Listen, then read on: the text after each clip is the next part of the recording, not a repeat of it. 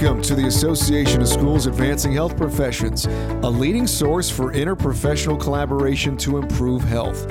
Useful insights about publishing in this organization's Journal of Allied Health can be found in a top podcast series featuring episodes narrated by its editor, Dr. Thomas Elwood. Listeners not only will obtain valuable information about transformational developments in the wider world of journal publications, but also views on peer review and reasons why manuscripts either are accepted or rejected. So listen, learn, and enjoy. Hello, and welcome to a series of podcasts based on editorials that were published between 2008 and 2020 in the Journal of Allied Health. These items are a companion piece to a book in both print and ebook formats that is entitled From Fish to Philosopher.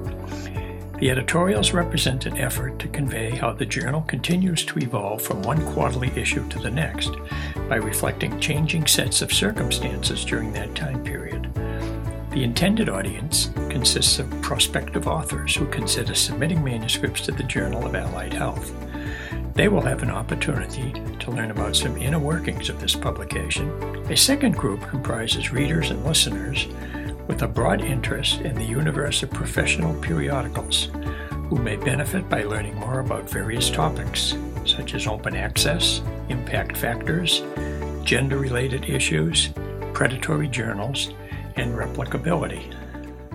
Episode 16, Fall 2012 issue. The challenge of producing quality research. Albert Einstein once noted that science, in the immediate, produces knowledge, and indirectly, means of action. Along such lines, there are certain odd times and occasions in the life of any journal editor when one wonders what happens as a result of manuscripts being published. A requirement in the academic world to publish or perish offers sufficient impetus to create articles that help to ensure later promotions and tenure. Similar to other kinds of publications, health journals produce information that may affect practices in the educational and clinical domains. Quantitative measures such as impact factors and numbers of reprints furnish some indication of the popularity conferred on the published results of various investigations, but they do not provide information about the extent to which ideas are adopted and converted into practice. Estimates vary, but the literature reveals that as many as 15 to 17 years may elapse from the time of innovation of an idea until it finally is adopted on a widespread basis. Apart from what ultimately happens in the dissemination of ideas, a question remains about the reliability and validity of results being reported in journal articles. Recently, the field of psychology has come under the microscope in this regard. A paper that was published by Simmons et al. Contains an assertion that it is simple to demonstrate how unacceptably easy it is to accumulate and report statistically significant evidence for a false hypothesis. As a way of making their case, they created a bogus investigation which purports to show that listening to the song When I'm 64 by the Beatles can reduce a listener's age by 1.5 years. Their contention is that the most costly error is a false positive, the incorrect rejection of a null hypothesis.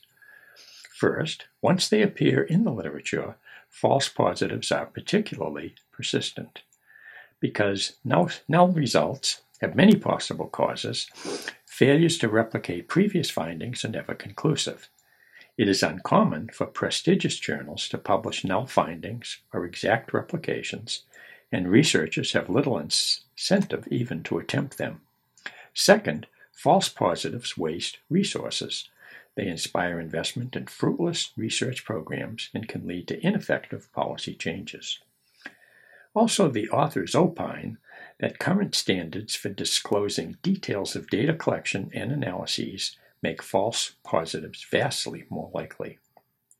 The culprit is a construct referred to as researcher degrees of freedom.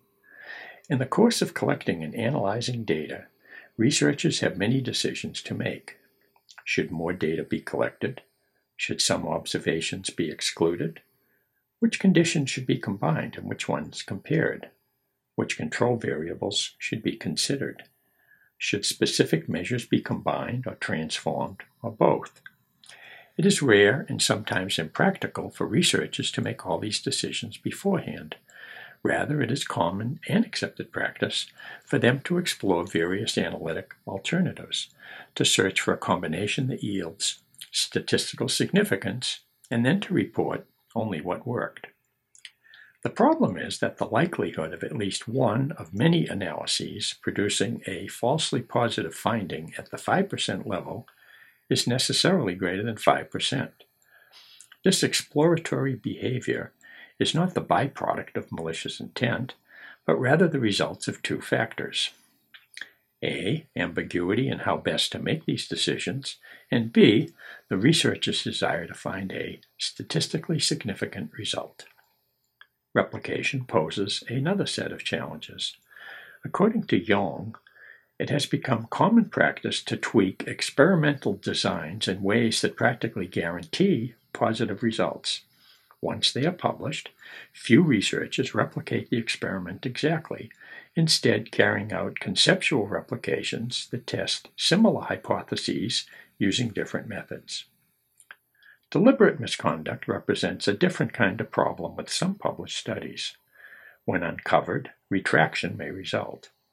Often, retractions generally are not announced and the reasons not publicized.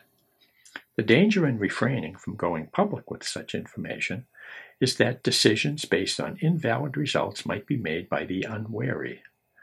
A dire example is a fear by parents of vaccination because of its perceived link to autism in children. On February 2, 2010, The Lancet officially retracted the 1998 paper that proposed the connection between receipt of the measles, mumps, rubella vaccine and autism. As a means of shedding more light on these kinds of situations, the blog Retraction Watch was launched in October 2010. The Journal of Allied Health attracts a wide range of authors from a great many health professions.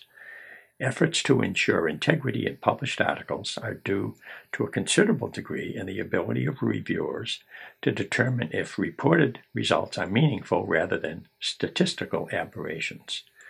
Their contributions represent a bulwark against the production of non-replicable findings, or even worse, manuscripts that subsequently might have to be retracted. There are three references cited here. The first one is Albert Einstein. Religion and Science, Irreconcilable? It appeared in Ideas and Opinions, Three Rivers Press, New York. Second, Simmons. False Positive Psychology.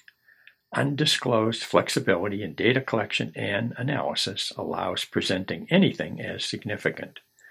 It appeared in the journal Psychological Science, Volume 22, Number 11, in November 2011, and it's on pages 1359 to 1366. And the third reference is by Yong. Replication Studies, Bad Copy. It appeared in the journal Nature, Volume 485, Number 7398, May 16, 2012. It's on pages 298, 300. Thank you for joining us. You can learn more about the Association of Schools Advancing Health Professions at asahp.org.